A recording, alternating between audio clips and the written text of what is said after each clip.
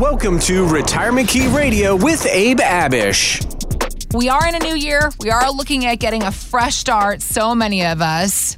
If I'm being honest, coming off of last year, the bar of expectations is set pretty low for 2021. Right. But CNBC did come up with some suggestions to make this new year perhaps a better year than many of us experienced last year. So I wanted to get your thoughts on some of the points that they made and also ask what maybe you would suggest and add. Just starting from their first point here, saying, first things first, gather all of our financial statements together to review how we did last year and I guess figure out where to go from there. Right, exactly. Sounds pretty basic, right, Heather? Sure. Gather all of our statements, but you would be surprised at how many people think that's kind of a daunting task. But, we really need to gather all of our statements. We need to take an assessment.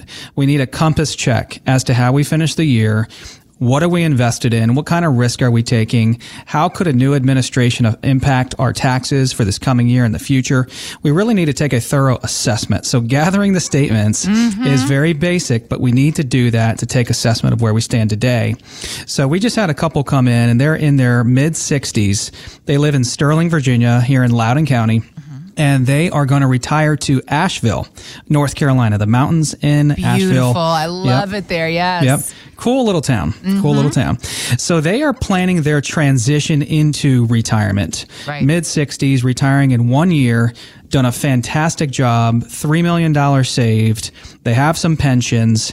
And what we figured out with them, once we took a thorough assessment of everything they have, Heather, is that they don't have an income problem, meaning they have pensions and Social Security, another $3 million sitting on top of it. Their kids are set. They're really conservative. They don't want to pass any money on to their kids. Their kids are set. Okay. But they wanted a spend down plan. Even though they're not desperate for income, they wanted a plan to spend and enjoy this money while they're alive. Sure. Man, we love putting together plans like that. Yeah. Right? That's the fun stuff, I'm sure. Yeah. So they've done a fantastic job. $3 million saved. And one of the first things they needed help with in this transition into retirement with just 1 year left until they retire is finding land down in Asheville. We're not real estate brokers, obviously, but they found the land. They needed to find a way to fund the land, the lot, and the construction new build. Okay. We talked about, should they take out a construction loan? Should they take a HELOC? Should they take money out of their retirement account? Should they take cash? We really helped them figure that out. And that was really helpful for them. That was the first thing they wanted to get out of the way. Okay. So we helped them with that. And then we started putting together an income and distribution plan. Why? Because there are only two phases of retirement, Heather. The first phase is kind of climbing up that retirement mountain, climbing up the growth and accumulation mountain, the front side. Yep. And then the second phase and side of the mountain is distribution and income. And they know they're only a year away, $3 million. Abe and the team, how can we spend this money without running out? How can we enjoy it? And you know what? That is a different conversation, a different type of planning that we help our clients with that a lot of other advisor firms do not, because most other advisor firms are helping their clients get up the mountain. Yep. Well, with $3 million, they're at the peak of the mountain. They're at the top of the mountain, and they needed help getting down. They needed help creating an income and distribution plan. So we spent a lot of time with them doing just that. That was one of the problems that they had, is putting those pieces together into an actionable, comprehensive plan. They wanted to start getting much more defensive in nature as far as their risk tolerance goes. So this is a couple with $3 million that is very happy with a 4 to 5% return. Okay. Nothing crazy, nothing fancy. 4 to 5% return is a respectable return, but to get that type of return or yield, we don't have to take on a lot of risk, right? So a lot of the conversation was, how do we press down standard deviation?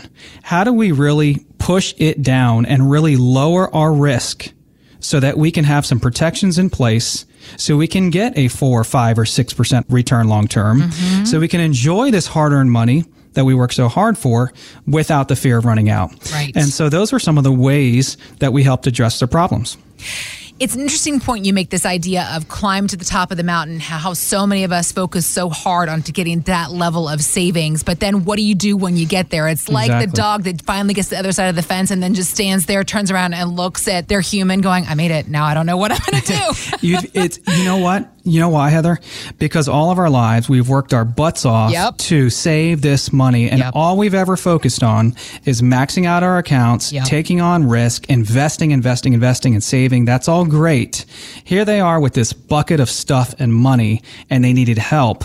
There's very few firms out there that actually help with that transition and that specialty on the back end part of retirement planning. But that's exactly what you are here to help us do, and your entire team, Abe. So while we're on this subject, Abe, this idea of spending plans and income distribution plans, last year Congress raised the RMD age from 70 and a half to 72. And that gives retirees a little more flexibility in deciding how to draw down from their nest eggs.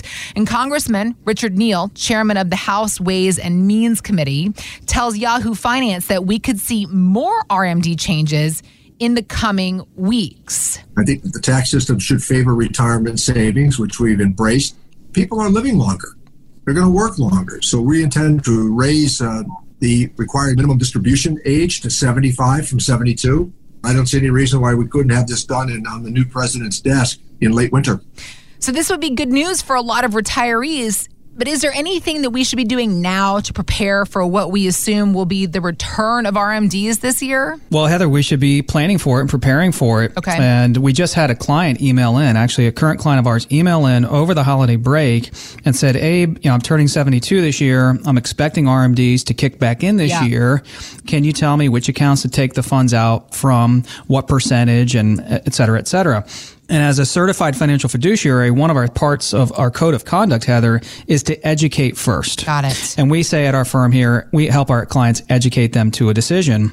Well, he didn't really know the rules to the game, or he knew some of the rules to the game, but not all of them, because as the congressman just mentioned in the clip, there is a very good chance that RMDs could get pushed back again to maybe even age 75. Okay. And don't forget, we're in the middle of a pandemic. Right. Last year, the government said no RMDs for anyone, whether it's an inherited IRA or your own. And I think there's a very good chance that in 2021, we will also have no RMDs because, again, we're in the middle of a pandemic.